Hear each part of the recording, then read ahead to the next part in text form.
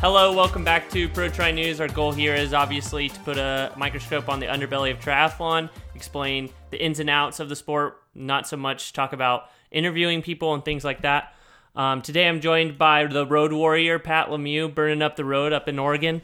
Up and down between me here in Portland and Eugene. Back in Portland right now, ready to go back to Eugene for the 10K trials on Saturday night. Jeez.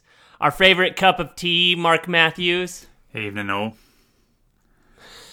Everyone's favorite training partner, Chelsea Burns. Yep, getting pretty tired. The Mr. Talbot Cox is joining us briefly before he gets things hot and heavy in Coeur d'Alene. I am in Coeur d'Alene. We just landed in Coeur d'Alene, and I'm pretty fired up. We're also joined today by the slam dunk champion, Chase McQueen. What's up, guys? Chase, really thrilled to have you on. Okay, so Chase has been a big fan of the show. Me and Talbot have known Chase for like 6 years. We met together, I guess, over whenever he was still a junior, racing with Dar Smith and Austin Heineman and things like that. And you're still training with them now, huh? Yeah. I think if I remember right, I think, Kyle, did I meet you in Chicago at the grand final there as a junior? Yeah, it's been a long road, but still training with Dar and Austin. Yes, I'm happy I can help. Chase, were you a recipient of the scholarship as well one year? I was, yeah. Hey, there we go. It was after, I think it was maybe 2016, so. Cool. Yeah, that was a big deal for me. I remember getting a call from Gwen when I was 17, and I was like, this is the coolest thing ever. Amazing. All right. Okay, Talbot, are you on the line? Are we going to start with the tri battle? You know, I just landed in Coeur d'Alene. I want to dive into the tri battle, but I think the tri battle is something that needs to have its own episode. I mean, it's so much between Jan and Lionel. Coeur d'Alene's going on this weekend, but I think this deserves its own episode, and we can probably even bring Lionel in on it as well. What are your thoughts? So we're gonna acknowledge that we saw the tri battle. It's coming to real life, and we're gonna talk about it at a later date because we've got a lot to get through today.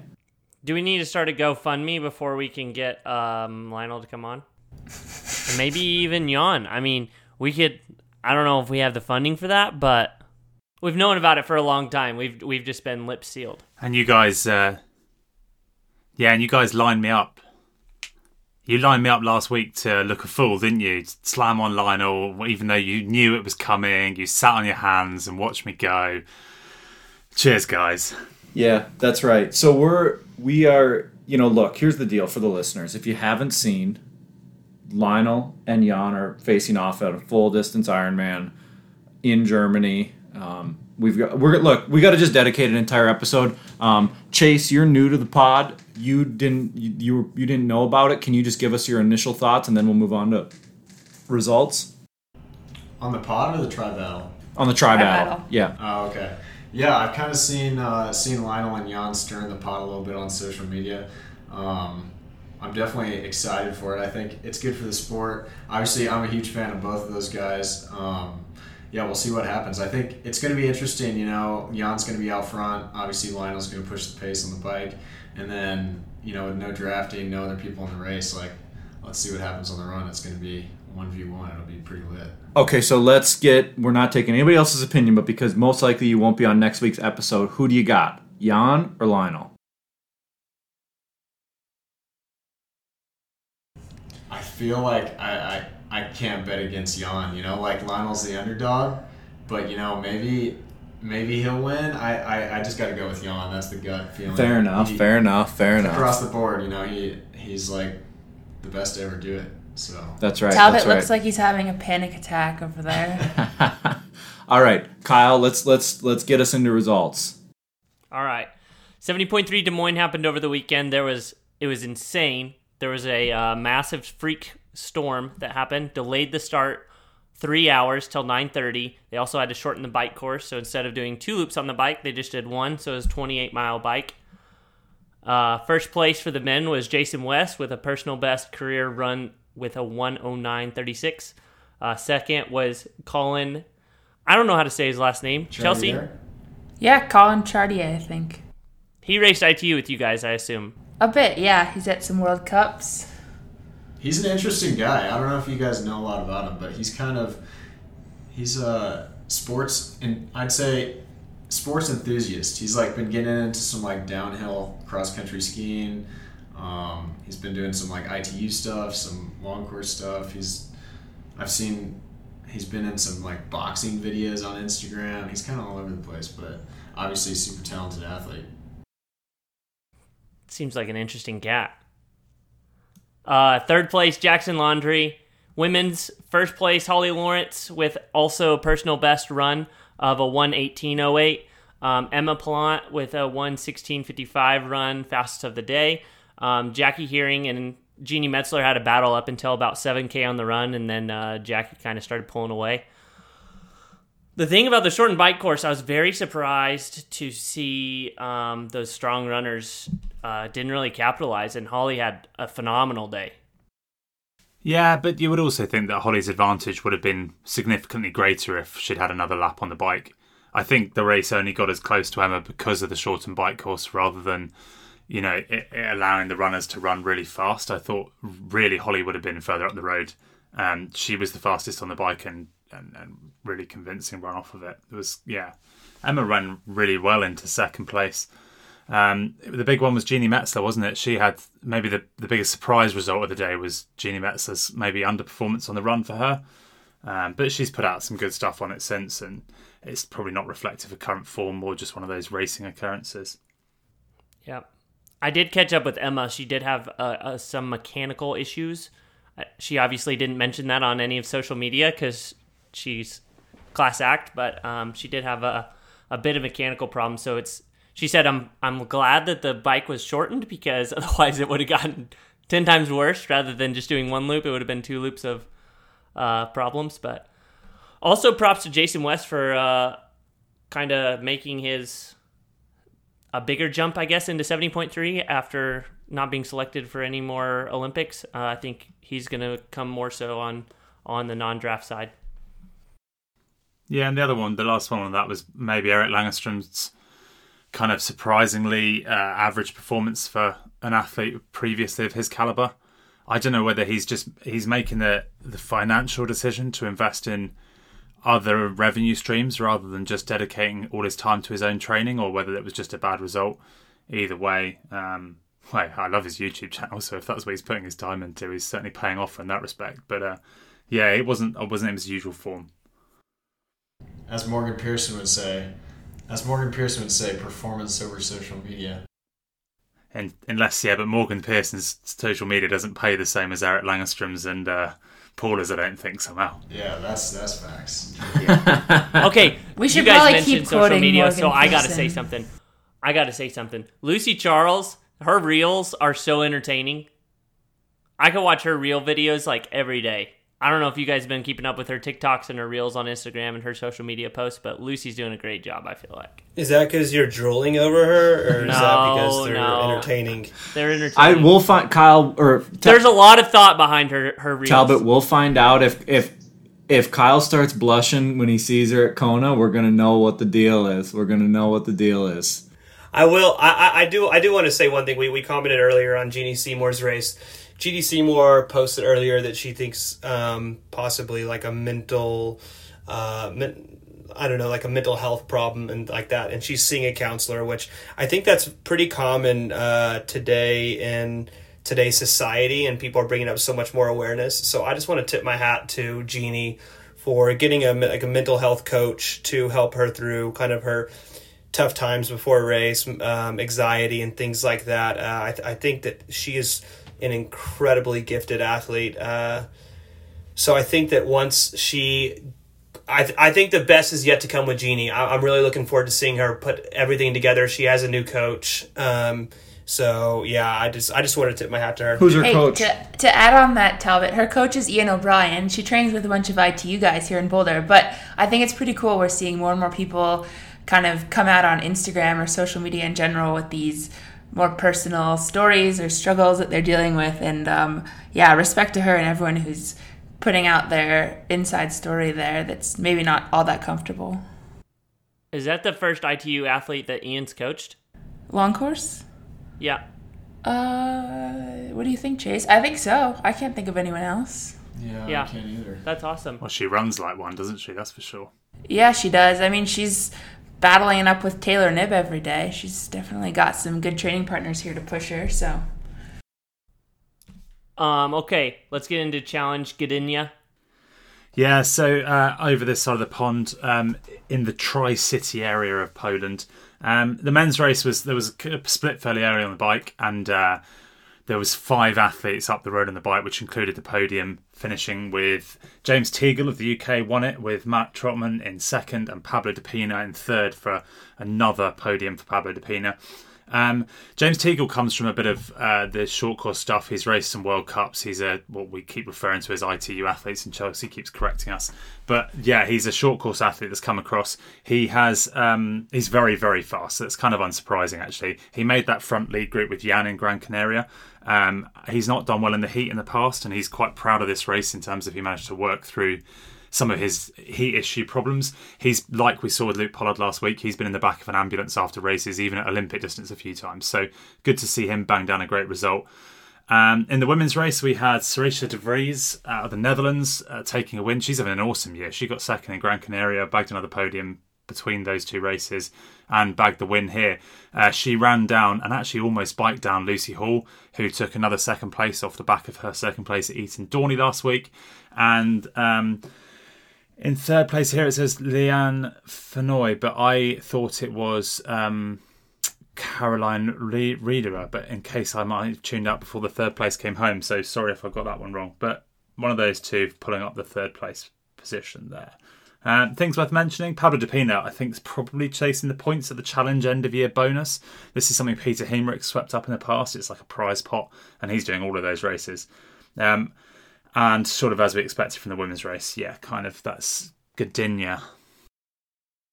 Okay, and I'm sorry, Mark. Give me a heads up on James Teagle. I feel terrible saying this, but I haven't heard of him. But give me the background quick on him. Well, just to confirm, if it was Fanny Leanne in third, and Caroline Reeder did get pipped to the end in fourth. James Teagle is if you meet him, you won't forget him. I chat to him quite a lot. He's one of these really odd kind of. You would describe him. He's very confident for someone that you like you said you haven't heard of. He went into Gran Canaria pretty much sure he was going to beat Jan, and that's the kind of guy he is. But in a quite humble way, and clearly he can back it up a bit. He's raced a lot. He was on the British Tri Performance squad, trained at one of the uni squads there, and he now does a bit of coaching. And he's moved to Cambridge with his girlfriend, trains himself. Does a lot of training on his own, and I think you'll see him tear up the 70.3 circuit for a while. But he's how old is he? 24, something like that, maybe younger. I'll bring it up. So he's got a ton of life left. He may be younger than that as well, to be honest. Ton of time. He can swim with the very front pack. His bike, he held Jan for that entire bike course in Gran Canaria with that group, so he can certainly ride. And his run there, a 1:12, which certainly was accurate, if not long. So yeah, he's a seriously all-round athlete. I think he's 25 years old. Okay, thanks. Cheers, man. Yeah. I definitely have heard his name in and out of the ITU scene. Yeah, he was on the fringes of he was going for the Olympic route and realised earlier on that he wasn't going to make it, and he switched across to going a bit longer. And we're going straight on to previews? I think so. I don't think we have anything else to cover from this week other than the tri battle, but we've decided that we're going to save that for another pod. And then also the big race coming up this weekend. Yeah, which one? There's 2, aren't there? Elsinore in Europe, and then there's a little American Ironman on Sunday as well, Coeur d'Alene. All right, let's start with the 70.3. Mark, help us out. Yeah, so you've got this is the Danish champs, but it's also the European champs. It's a relatively hilly, rolling, looped course on the bike, and then a mostly flat, undulating run. The fields aren't as big as we've often seen for a European champ 70.3, but we've got some big names hitting the start line. Rudy von Berg's flown over for it. Daniel Baekkegard, it's his home race. I don't think Max Newman's on the start line, and he's super dark on social media, and he certainly won't be taking my calls. So I'm not sure if he's actually made the journey. George Goodwin out of the UK is also racing that, who is fantastic over that distance. Andy Dreitz, and then another local, Magnus Ditlev, who will shred the bike, as we're all aware. Almost certainly will be first off the bike, with probably Rudy von Berg, George Goodwin and Daniel Baekkegard to tear it up. And if I'm honest, I think it comes down to George Goodwin or Daniel Baekkegard. It's hard to pick between those two on a good day. And then the women's side, Holly Lawrence. Unfortunately, Daniel Rife's not racing. We found out why, guys? I'm not too sure. Yeah, so we don't really know why yet, but I did reach out to Holly and Lucy to get their thoughts. I shot Lucy over a message and asked her if she had anything to say about it, and all she said was, quote unquote, no comment. Also from Holly said, wow, I'm surprised she pulled out.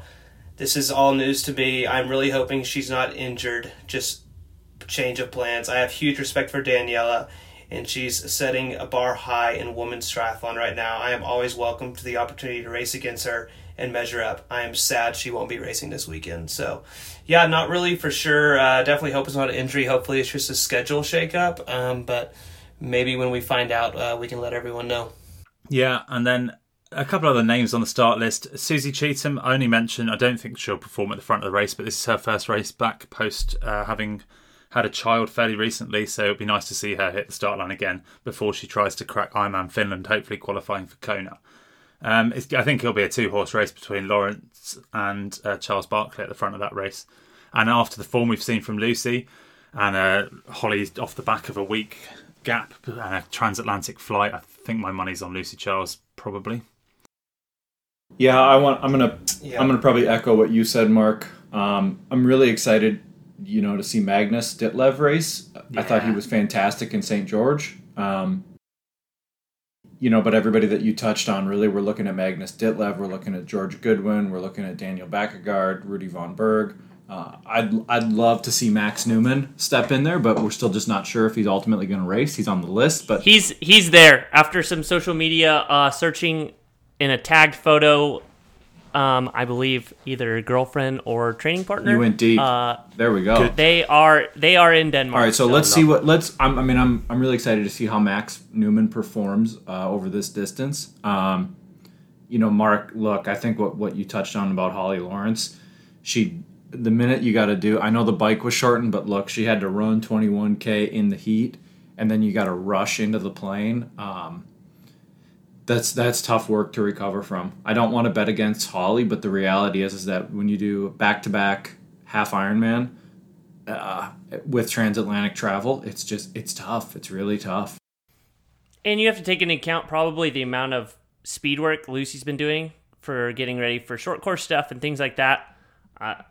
Yeah, it's going to be hard to bet against Lucy. Was the last time Lucy raced in Leeds? No, she did. Yeah, Mark, go ahead. She raced a British PTO-sponsored race around Eton Dorney Rowing Lakes, which she dominated. I think she cruised it a little bit, but I'm not too sure. Yeah, she was like 9% behind the winning man, which is tight. She didn't want to go too deep because we know what would have happened. Who she almost beat. Yeah, she very nearly chicked. Awful phrase, but she very nearly chicked her husband, who had some excuses on social media again. Look, let's get to the big show. We want to talk about Ironman Coeur d'Alene. Talbot, you're live. You're on the ground. Tell us what's going on. I am here. I will say I'm a little disappointed. I was really looking forward to the men's race, and after seeing the start list really dwindle down, I think that the women's race will be way more exciting than the men's race. Unfortunately, Patrick Nielsen just pulled himself from the start list. You don't have Brent McMahon anymore. You don't have Nicholas Chase anymore. So, it will be a very, very interesting race. Almost like there won't be any swimmers up the way. Okay. I mean, one of the fastest swimmers here is Cody Beals, which will ultimately, Lionel only swims a little bit slower than him. So I see a way more tactical race now than a trying to get away from Patrick Nielsen race, riding very hard at the front, which kind of plays into Lionel's favor just because earlier in the week I chatted with Lionel and I said, like, are you going to let off the gas for this race? And I wish he said, yes, I'm just going to take it easy and punch the KQ, but Lionel told me that is not the heart of the sport. I would never show up to a race that I didn't expect to win, and so I think that we're going to see Lionel at 100% this weekend. Personally, for me, I wish he would go a little bit slower. There's no reason to push it, but he said that that's not the heart of the sport, and that's not why he races. So look basically for Sam and Lionel to come off the bike together up the road. It's going to be a bloodbath between them. Right behind them will probably be Cody Beals and Justin Metzler, and also Cody Beals, Justin Metzler, and then there was one other. Matt Russell is another good little player in here. Rasmus Simonsen, however you say his name, also pulled his name from the start list. So that is the unfortunate thing. But to the better race, I don't know how many of these females are here. I will definitely track that down. We can post that updated on Instagram. But you have Heather Jackson, Carrie Lester, Lindsay Corbin, Imogen Simmons, which will be super exciting She's to watch. not Lauren racing. Brandon, and then also... No, she's injured. Okay. So, and then also returning, who just showed up back up to the race, Sarah Pimpiano, with her baby. So that will be super exciting to watch. So men's race, it's going to be a toss-up between Sam and Lionel on who wins it. Women's race, you just don't really know. So that will all be on Ironman now this weekend. But yeah, that's how it should unshake this weekend. All right, Talbot, here's the thing that I'm trying to wrap my head around. 5 a.m. start time. Hey, listen. Help me. I mean, I know it's going to be... I know about the heat, but let's... 100 degrees. How are Did we you? say 100 how degrees? are you going to wake up on time? I mean, what time do you? I saw. What time are you going to go to bed? I glanced over at Lionel's notes. Says 3 a.m. wake up time. You may as well I'm just like, stay in the bar. Just stay in the bar. Good. Have some espresso martinis and roll to the start. It's a good thing Mark is not here because usually we're out late before the race, so it's a good thing Mark's not here. One, I wouldn't make it. I will say they do this for two reasons, Pat. Yeah, I know. I mean, I know. They do not want the pros the age groupers to interfere with the pros on the second swim loop, also because of the heat. So they did just send out a note. Ironman did just send out a note and said, under no circumstances do we plan or have any intentions to shorten the distance due to the weather. So they said it's not going to be shorter. Race forecast has it at 105 on the high for the day. So at one time here it was 114. They ran out of ice. So let's just pray that there's lots of ice on course and volunteers stay around. Did he talk to Andy Potts whenever it was 114 that year that Andy Potts won? Lionel has no concern about the heat at all due to the fact that he's literally been in Tucson. Yeah, Lionel's been doing his 5-hour rides in 114 weather. It's going to be cold for Lionel on race day. He's probably going to be used to getting up pretty early too if he ever wants to beat the heat. Yeah. He just trains. He trains almost at the hottest point of the day. But Lionel has actually, during race week and starts, last night Lionel was in bed by 7 p.m. Just to get. That was my question. When has he been going to bed this week? What's the Whoop got him calculated for? Yeah, he went to bed at 7 p.m. and he checks his little Whoop strap that told him that he got like 8 hours of sleep last night almost. Wow. So, and we woke up this early. We woke up this morning like 5 or 6 a.m. to fly. So. He's slowly got off the caffeine and he's fully turned his body back for race day. I mean, given that this race is happening in Idaho, I mean, it's still got to be a wetsuit swim. 5 a.m, sun's down, the lake is still cold, freezing right? cold. I mean, it's water, terribly cold, right? Probably between 63 degrees. 63 degrees is what it read. It's going to really be two extremes. Okay, so what, Chase? Have you seen Lionel's Race Week series? What do you want Talbot to kind of uncover or follow this week? Oh, I think you got to follow the tri-battle royale between Sam Long and Lionel. Like that's the biggest thing. And I think being in Boulder for a couple weeks, I've run into the big unit a couple times. And I have to say, he's honestly looking pretty fit. I saw him swimming the other day. I was like, okay, this guy isn't as bad as everyone makes him sound. Can we make sure we identify him as the most All right, guys. underrated Lionel legs? summoning me. We are heading to the swim, so we will see you guys later. Enjoy the rest of the show. Have fun. See you, Talbot. Thanks for joining us, All right, Talbot. see y'all. So now Talbot's gone. Can I take us away from the Lionel Sanders appreciation show back to Pro Tri News? Yeah, I was about to say, good. And just point out that, Lionel hasn't won an Ironman since 2018. So he needs to come here and bag a win either way. And Lionel and Sam's last results, Lionel finished 17th in his last Ironman and Sam finished 13th in his last Ironman. They are definitely beatable. They keep letting people show that. So I think it would be a bit naive to just sweep out Cody Beale, who, beat Lionel in Mont Tremblant in 2019. Admittedly, Lionel's coming back off an injury. I do still think they're the favourites. But we've got to take away for our wider audience, our Bolivian fans, we have lots tuning in, that this isn't just North America. And if you could coach those, I guess, the athletes that are getting ready for this race on Sunday, given the heat, what's the advice, and what can athletes and people listening to this show understand when they step out on that first run of doing a marathon and it's going to be incredibly hot? What give us some ideas of what the athletes are going to be thinking about. I think you've just got to watch Patrick Lang's Kona aid station video that's so viral, and just see that attention to detail and self-care throughout the run. It's an amazing YouTube video. If you haven't seen it, it's all over Instagram. And he goes through about 8 cups. There's a bottle of Coke over his head. There's ice in every pocket. There's sponges. And he does that on every single aid station in Kona. A lot of people, they'll get into a battle and they'll miss some, because they think, this point's important, this got to surge this bit, can't let a gap go then. But once you miss one aid station, you're suddenly, 25 minutes gap before you're taking on anything that will help you get that core body temperature down. So I think it's just being really disciplined with those basics of hydration, electrolytes on the bike, the correct fitting clothing, ice, etc. And then making sure you're monitoring heart rate rather than just pace alone, because you'll react really differently in the heat and you might have to accept that heart rate might be the governor. What about you, Chase? Heat work? Yeah, I think you pretty much hit the nail on the head. I think, another big thing, like you mentioned, is definitely preparation on the bike. I think if you aren't executing hydrating on the bike and you show up to the run and you're already dehydrated, your race is over. So I think you got to show up to the run feeling good. And then you got to hit the aid stations, like you said. Yeah, absolutely. Before we move on from Coeur d'Alene, can I just throw in Fenella Langridge from the UK? She is a wicked 70.3 athlete. She is super fast in the swim. She can probably hold Lauren Brandon.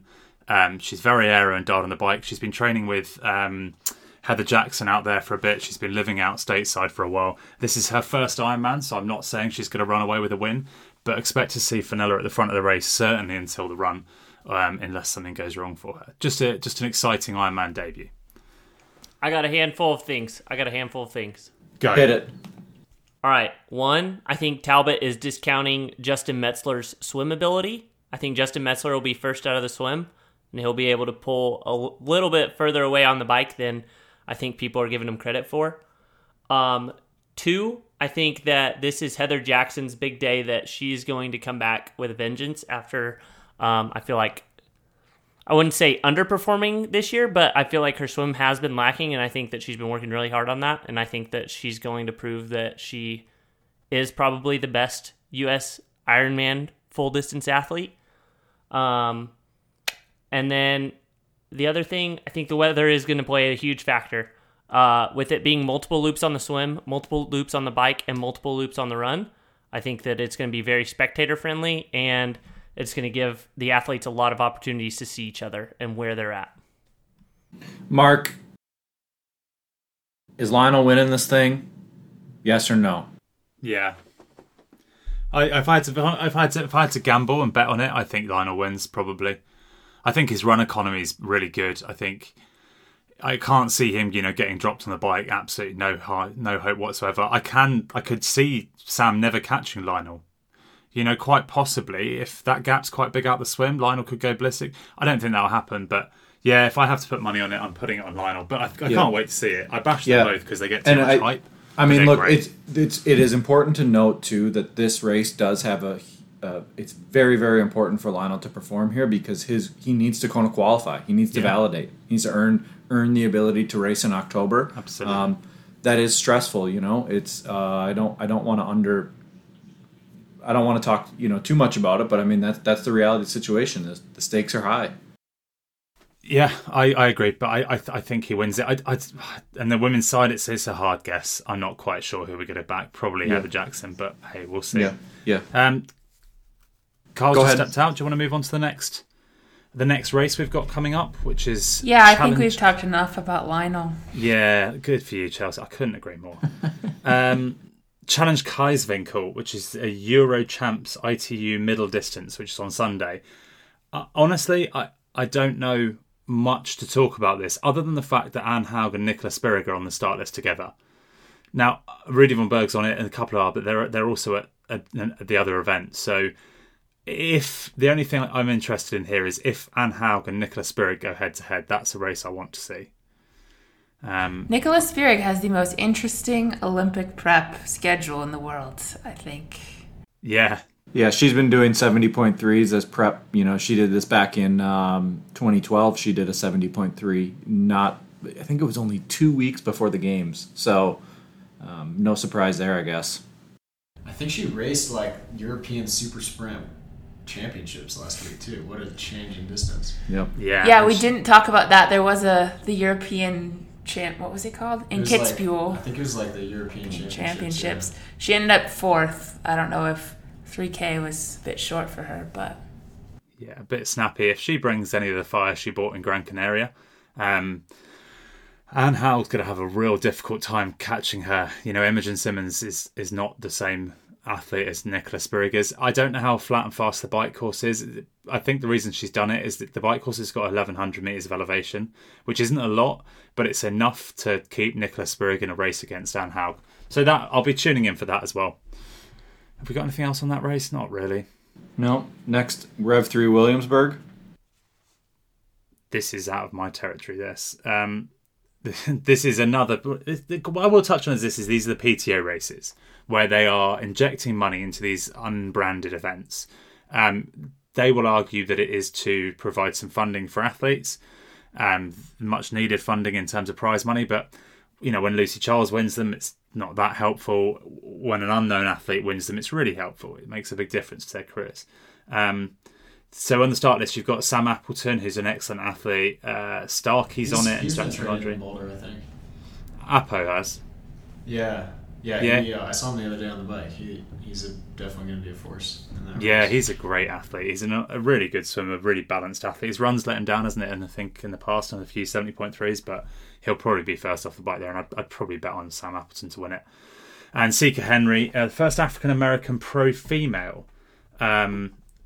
I didn't know this. This is a note from Talbot. Emma Pallant's on the start list as well. Danielle Lewis and Leslie Smith. Emma Pallant, the race she's going at the moment, I'd struggle to bet against Emma Pallant for that win there. Yeah, that's right.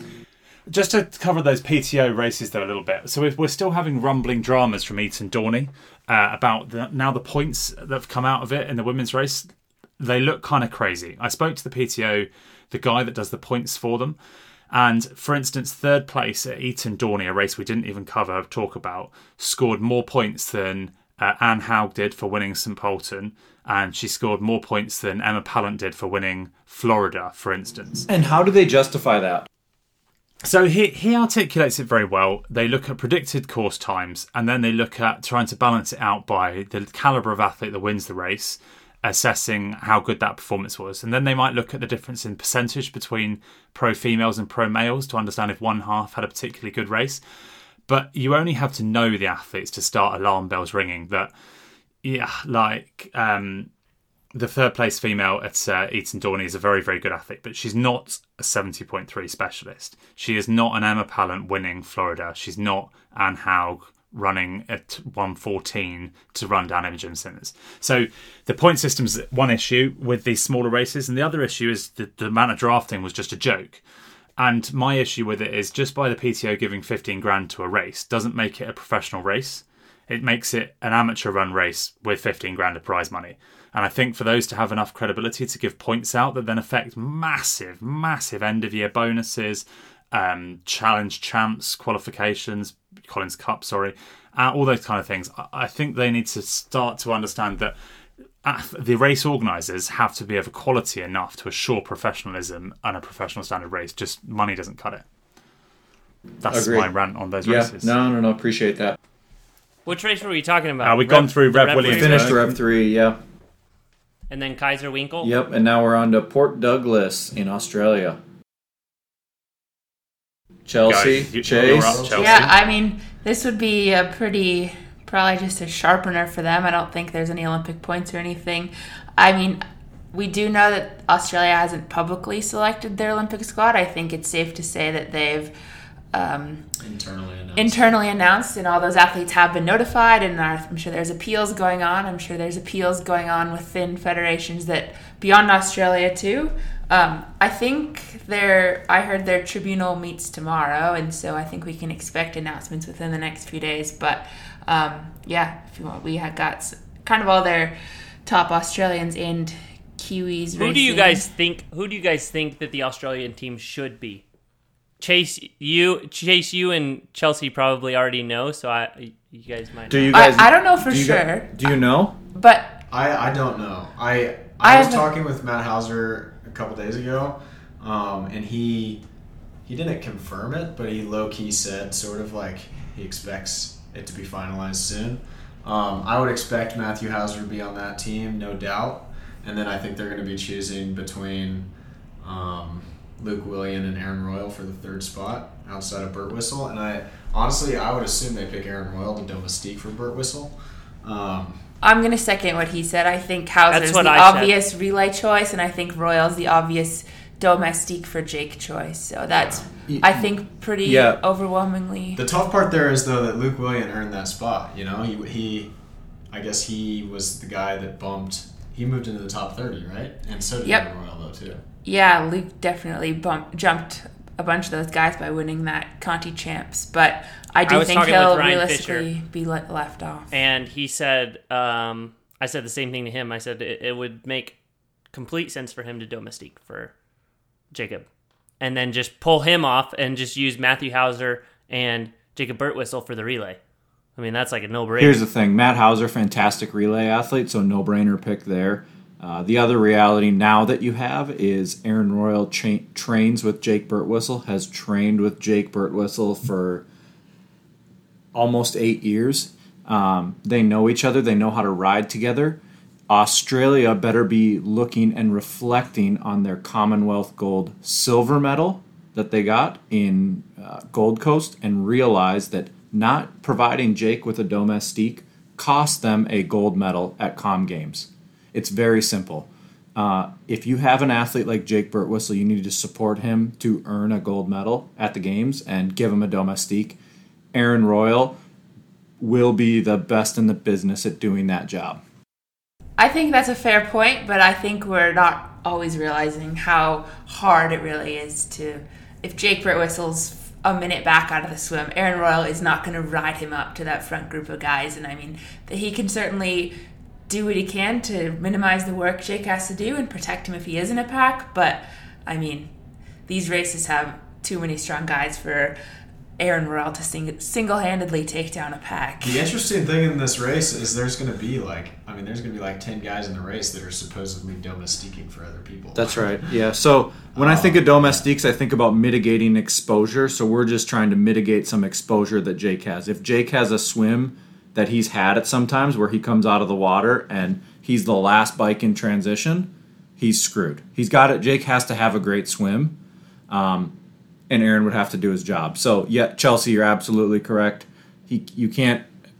Aaron can't overcome every situation, but maybe he can overcome 7 of the 10 that are presented to him. So, agreed. And I think Chase has a good point. I mean, he'll have 9 more domestiques to fall back on. So, as long as you come out around Blumenfeld, you're probably good. The other interesting thing about that is, let's not act like Jake Birtwhistle's been racing super well. Fair enough. He swam pretty well in Leeds, but he didn't obviously run up to his standard. So it'll be interesting to see how he comes into form for the Olympics. And I think he swam fantastic in leads and clearly just was not there on the run. Have you heard any whispers, Chase, or do you know why that is?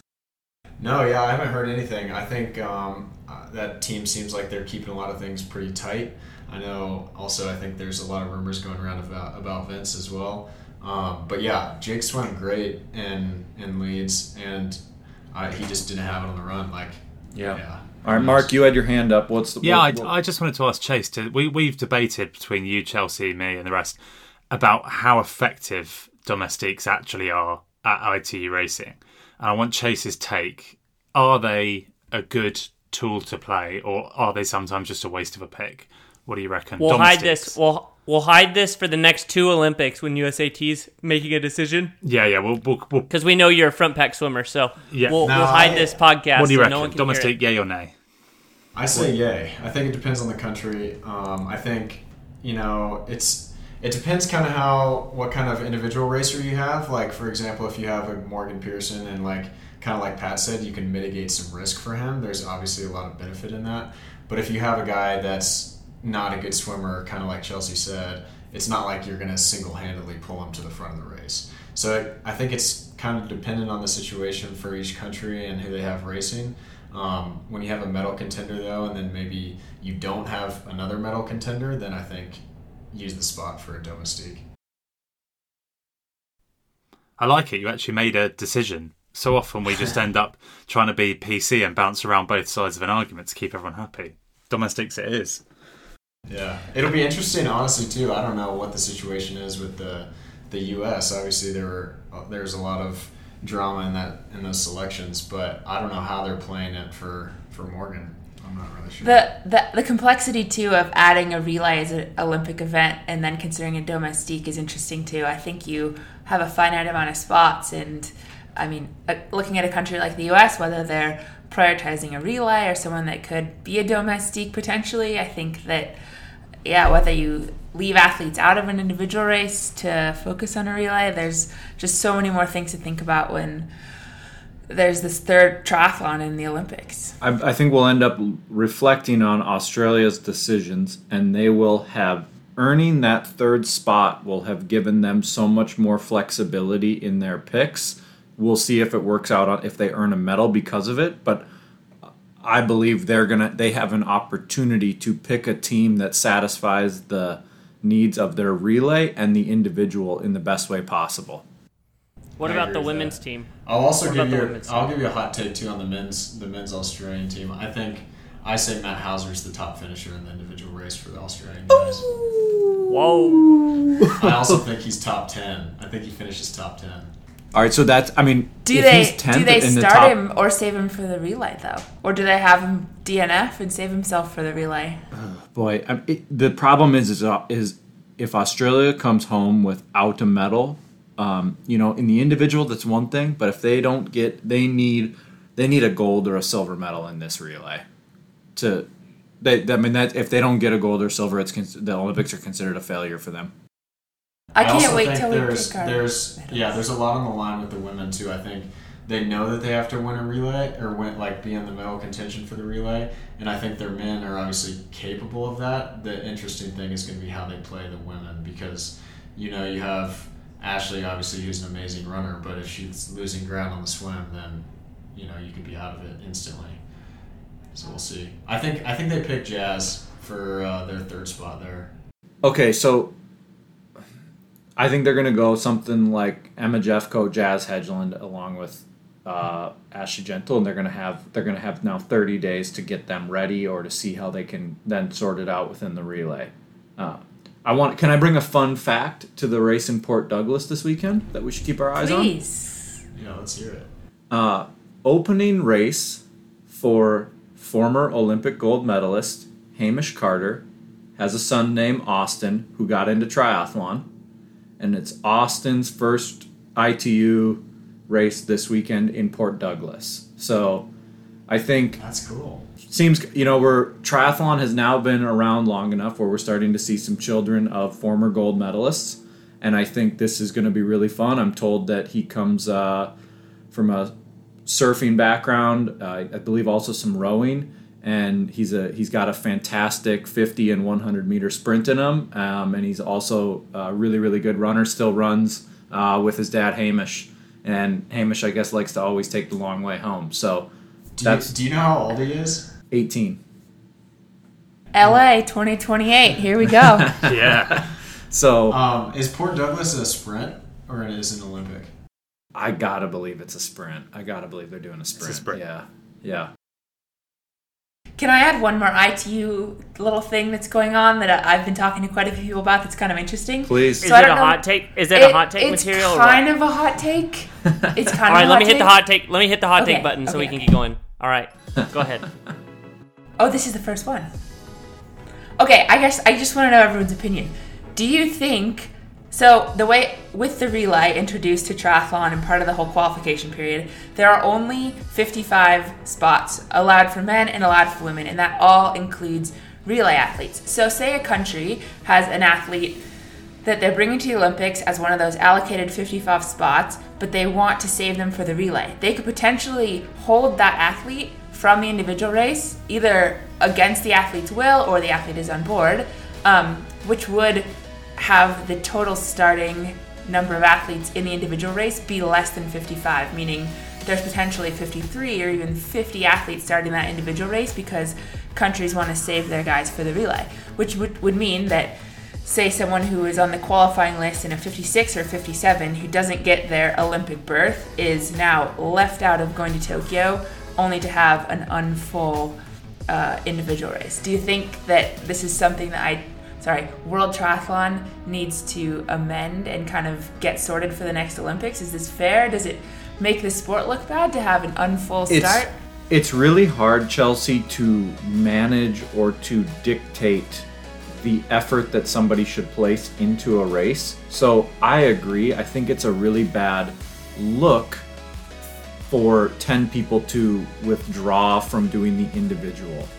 However, if we go back and look at previous Olympics, that front group really consists of 20 athletes, and then there's another group of 20 that isn't in the race. I think you're going to separate it, but it's really hard to...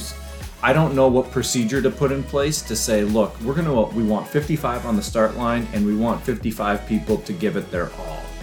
I don't know how you manage that. And it's just like the relay athletes could just start, be domestique, stop the run. I don't know how to create a policy that says, like, we're going to have the entire start list do their best. Do you not just spread it further and make the most of the length of the Olympic calendar? I know they try and get certain sports over and done with and in and out, but you've got the 27th is the women's, and then the 31st is the relay, and the men's is the day before the women's. Why don't you just put one in the first few days of the Olympics and then the other in 2 weeks gap between them? Possible. Here's the other thing. The Olympics only allows a certain number of seats for athletes to come into the games. So triathlon had to, when they lobbied they made a big lobby to bring the relay into the sport. The Olympics said, yes, we will allow this new race. However, no new athletes can come in. So figure it out. Show us how you're going to use the athletes that are already here to do the relay race. Does that make sense, Mark? Yeah, I mean, you could just put the relay first. Put the relay first. Yeah, everyone can then race the Olympic next. Yeah. Yeah, because then that's like a warm-up. I haven't even thought about this. I was just thinking, like, what if there's in a country that has two people racing for the relay and somebody like gets injured in the individual race? I guess they have an alternate on standby to bring them in, but doesn't that kind of like open the opportunity for a country to like race someone in the individual race, kind of like fake an injury, and then bring in someone different for the relay? I think you've got to nominate. They have a pretty. I think you've got to nominate before that. Okay. They've got a pretty strict policy or procedure in place for confirming an injury. I guess it has to go through like two separate, panels or people to actually Russian confirm it's an doctors, probably. injury. Yeah, Russian doctors. The other interesting thing with the Olympics, at least in the men's race, no Richard Varga. That's going to change the race, I think. He's obviously not been swimming as well as he has in the past, but it's one less guy to push the pace. Chase, you're a fantastic swimmer. Does Richard Vargo, do you think he really accelerates the front of the swim and that will have an impact on the Olympics? Or do you think that he's just a great swimmer and will always come out first? Or do you really think he's causing a break in the chain somewhere? I think he's capable of causing a break in the chain. Now, in leads, maybe he wasn't swimming as good as he's capable of, but I think for the Olympics, he knows he's not in contention for a medal. He shows up in super good swim shape to get some screen time, tries to come out of the water first, tries to make the race as hard as possible. I think he's no longer on a Brownlee payroll, though. Yeah, that's true. I would expect, though, you'll still have Schumann up there pushing the pace. You'll have a few guys that want the breakaway to stick, even like Vincent Louis, honestly, to try to stay away from these runners like Morgan and Alex and Yelly. All right, next hot take. Let's just revisit the try battle. Mark? Why, just because Talbot and Lionel aren't on the line now? Is that what we're going to get The thing is we've had a lot of people being like, what's the point? Like, Lionel's literally beat Jan one time and Jan was injured. So the reason I got convinced a little bit, the reason I think... So let's be honest, Jan was false in his putting out there, oh, guys, suggest me a physical challenge for me to do this summer. let my people, my fans decide what I do. I've got this amazingly recce'd, sussed out world championship time breaking course in my back pocket that's been authorised by the German government, the most awkward bureaucratic department in the entire universe. What, ready to go? I just happen to have it. No, so he's obviously had this course planned for months, if not years, in an attempt to try and break his own time based in Roth. So yes, that was already ready to go, and then this challenge came along, and I think what Lionel brings to the party isn't a competitor, because I don't think Jan really needs a competitor. I think it brings an air of credibility to the race. I think Lionel, I said this offline last time, Lionel has this air of just integrity about him. He's such a die-hard athlete. The thought of Lionel taking a shortcut in a race just seems kind of unfathomable. Whether you're a fan of his or not, he just seems like that sort of athlete. And by putting him on that start line, it gives credibility to Jan's world record attempt, in my opinion. It's someone else there that when Jan does it, because I do think he'll do it, when Jan does it, Lionel's there to go, no, this was all genuine above board. And he also brings in 500,000 followers on his YouTube channel to the race. How do we feel? I'm ultimately, I think of the two times that the sub 2 hour event was tested, and I'm emotionally bought into this event, right? But do we believe that this will have a impact for the sport of triathlon similar to what the 2 hour project had? I say yes for one reason and one reason only. When Jan did the indoor record last year during COVID... Lionel, sorry. When Jan did the indoor Ironman record... Yeah, got you, sorry. Yeah. It was worldwide. I was reading the article that Triathlete Magazine put out, and I completely forgot, but it was it made it all the way to CNN Malaysia. All these people were watching this attempt. There was over 300 million people watching him do this indoor event. So I think it will change the sport. That's how I feel. It's like Super Bowl 300 territory. million. I don't really think records exist in Ironman. I know that's daft, but I don't. No, I would agree. The women's Ironman. Sorry, Pat, go on, yeah. No, I agree with you. There's no... I just think of... when I think of the sub 2 hour attempt, I think of it was an event where they had a goal and they wanted to achieve something. And my hope is that people watch this and it's a sporting event that they think, wow, this was cool. We saw two titans of the industry race against each other, and it was cool. And whether we can talk about, I don't really get excited about Ironman world records because I don't really think they exist, but I think the two of them racing where they're going as hard as they can, I'm excited to see that.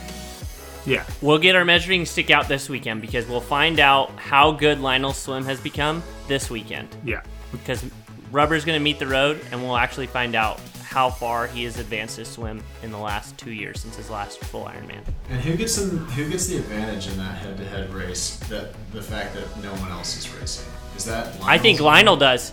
I think Lionel does because Jan gets pulled up the road. I mean, Jan doesn't not. get pulled up the road. Mark. I know. See? We're on opposite sides of this coin.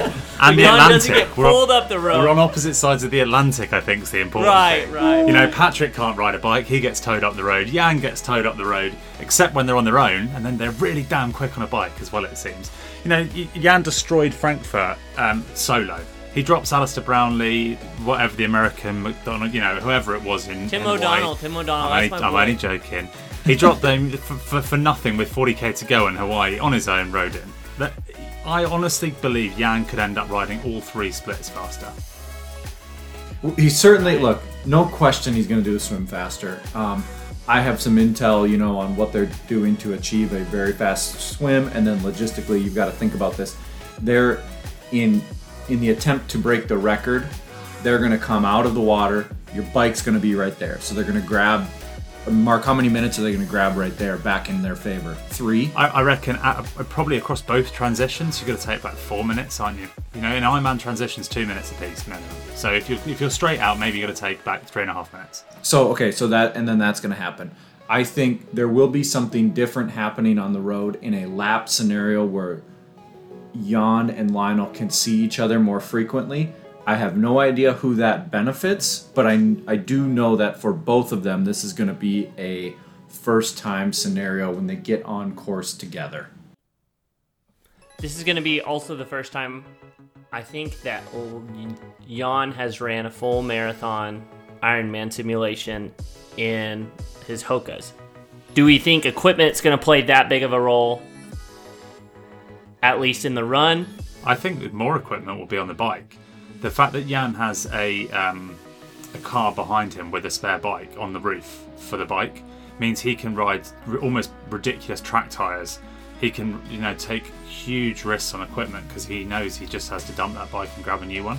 So I think the difference there between his Asics he ran in because he had an all blacked out custom pair of Asics carbon plated shoe for Hawaii last year, or the year before. I think the equipment challenge excites me. I'm only knocking it because it's not a real world record. It excites me in terms of the logistics of it, the intricacies, the sports science that's gone into it, the hype. It definitely excites me. Cool. Okay, more to come on that. More to come. We'll have a whole episode about it. The last thing, I wrote this in here. It's not really a hot take. It's just obvious. Des Moines and Coeur d'Alene having weaker start lists just because Europe is starting to open up and we have Ironman UK starting next weekend and 70.3 European champs this weekend. So it's happy, but at the same time, all of these fields are going to get substantially weaker without any European or Australian athletes. I'm bumming about that. I was loving these like just super stacked races that we got on the front end of the year. I'm kind of bumming that we had to talk about so many 70.3s and these different like kind of oddball races. I loved when it was like Ironman Galveston, formerly Who Cares, and then it just became like the Galveston World Championships, and I was like, this is cool. So a little bit bummed for the sport right now. Really thrilled that this weekend in Coeur d'Alene we're going to have the Facebook feed back up. Just so much positivity around the viewing on that. So really thrilled that it's going to have coverage again. Chase, what do you got? What do you got left the rest of the season? So I'm racing the Continental Cup in Long Beach in the middle of July. That's our U23 Worlds qualifier. And that's the race that they're going to use for the Olympics in 2028, correct? Correct. I don't know if it's going to be the idea? exact course. The course that I saw that I'm racing does not look like an Olympic course. It looks pretty lame. But where was that? Sorry, Chase. Repeat that. I was just saying that. I'm racing in Long Beach in the middle of July. Okay, but I want to give the audience. So you said that the course looked pretty benign, right? Chase, don't tell me there's cones on the course because don't even get. I'm gonna lose it. But here's what I want to tell the audience about that. So forever, the forecast for Rio was that they were going to go up and down Copacabana Beach. It was going to be a hot dog bike circuit, totally flat, right? Less than 2 years before the games, they said, we found this crazy hill off the course, and we're going to go up that hill, and it's 20-some%. And then we're going to go down, crazy descent. right turn, up another hill, and back on. So, Chase, what I want you to really be aware of when you're at the venue in Long Beach is where there could be these other little things where they create some sort of excitement on the course, because forever Rio was supposed to be a very, very benign course. So Chase, Pat wants you to build the Olympic course. I want during you to. your trip next month. I want you to think, and I want you to put your creativity cap on and go. How could they make this a little bit more interesting? So should we get? I think we could task. We could probably task Alec with that because he lives there. Yeah, the key there too is we need to make sure that the organizers aren't trying to make the course as cheap as they can. I think that's the big restriction is they're trying to close one road, not block a lot of traffic. They just want to do one out and back on the same road and have 2 1-years. So for your test event, that's one thing, but I think look around geographically where they could go, because I think for the actual test event in the Olympics, it will be sky's the limit. Yeah. LA's a pretty big place, so yeah, that's true. But they're gonna test that Long Beach spot for transition and some other things. But growing the course from that area, if there's a hill nearby or some crazy chicanes, I think they're gonna go find them. And you have 7 years to work on this. Yeah, exactly. That's right. Yeah. But all right, Chase. Kyle, Sorry other for than interrupting. that- You got No, you got you're Legacy try. Yeah, so I'll do that. I'm in Boulder until that race, or really until Morgan leaves for the Olympics. I'm here helping him with some swimming and getting exposed to a different level of training with him. After Long Beach, I'll hopefully race U23 Worlds in Edmonton, and then after that, try to target some of the World Cups and potentially getting into another WTS. We'll see.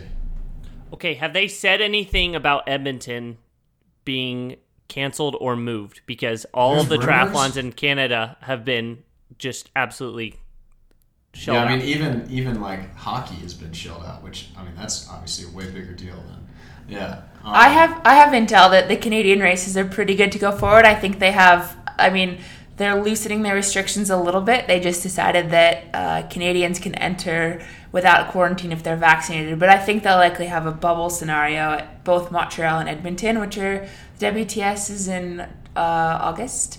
And that's obviously worked in Yokohama and Leeds. So Chase, we need your hot take. You're training with Morgan. Are we looking at the first U.S. gold medal for the men?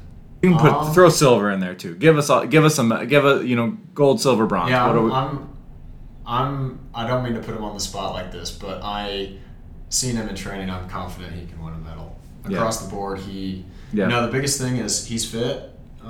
He's just got to show up healthy and mentally ready to race. That's right. Yeah, I think he obviously feels it's a lot of pressure and he's got a lot on his mind. But the biggest thing is he just can't overdo it at this point. Like he's ready to go.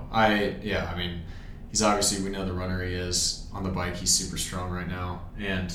Swimming with him in the pool, I would consider myself a really good pool swimmer, and he's right there. He's firing on all cylinders and everything. So, I think it's just a few things that he can touch up and work on before the games, but he's definitely ready. All right. One last thing: have you practiced dunking him in the pool? We've done some open water stuff, and at least once a time he tries to dunk me just to make a joke about it, but. It's all. Do you have PTSD from it? Getting dunked? How long were you held underwater? You weren't fazed by it. Did you even notice it?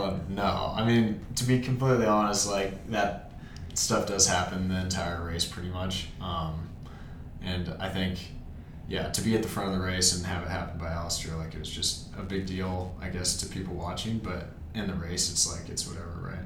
All right. We're at 64 minutes. We got to wrap this up. This is going to be our longest one yet. Yeah, it's a record. 4 it's races a record this weekend pod. just absolutely put us over. Yeah, we managed to talk about a bunch next week. Yeah, let's we look forward to Coeur d'Alene, and I'm thrilled to chat with you guys next week. Chelsea, do you want to give everyone a preview of who we're going to have on next week?